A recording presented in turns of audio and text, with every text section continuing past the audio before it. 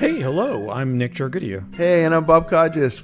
Welcome. Welcome and thank you for listening. This is a new podcast that we're trying out, a daily dose of us. Yeah, we hope you love it. We hope you love it enough to come back over and over and over again.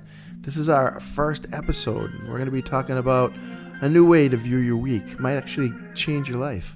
I think you'll like it. Listen to it. Let us know what you think. Absolutely.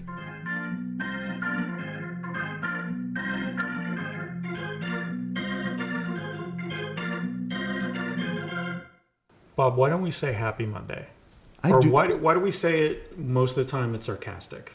Yeah, I think it's offered that way very often. When I say Happy Monday, I mean it. And it's because Monday's like the most maligned day of the week. It's the hated day of the week. It's the black sheep of the week.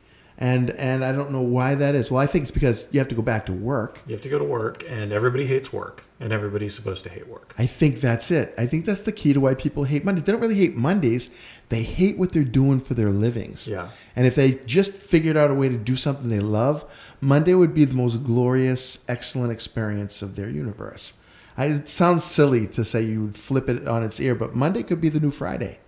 And I think it's a matter of us, one, finding stuff we like to do and for a living, and two, just controlling our attitudes and not getting into the habit of hating a day just because it happens to end your glorious weekend.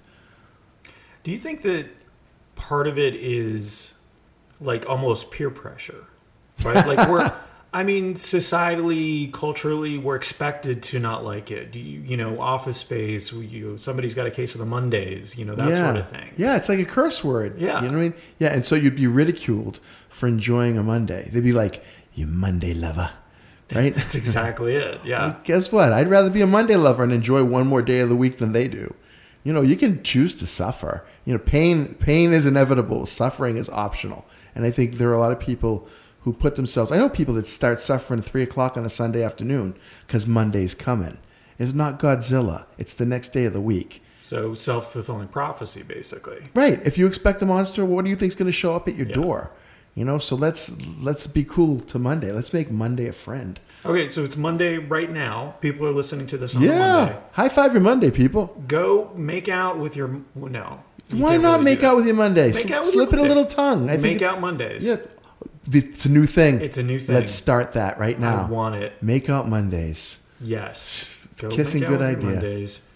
Go and just go around and high five everybody at work. You don't have to buy cake and chocolates every time. Right. Be the Monday difference. Yeah. Guess what? You could be the person that walks into the office and makes Monday an awesome day for somebody else if you want to.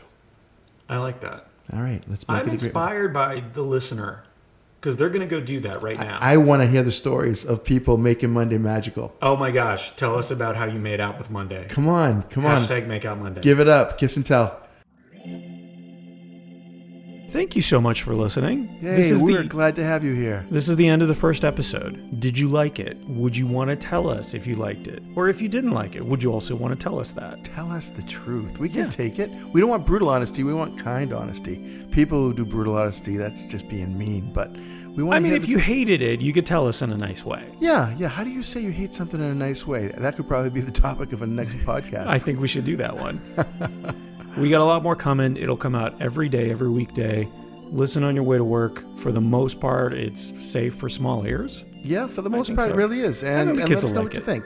Yeah, it should be fun for the whole family. Thanks, Bob. Hey, thanks, Nick. I don't know why I'm thanking you. You should thank the listener. I know. Hey, listeners. Hey. Thanks. Thank you.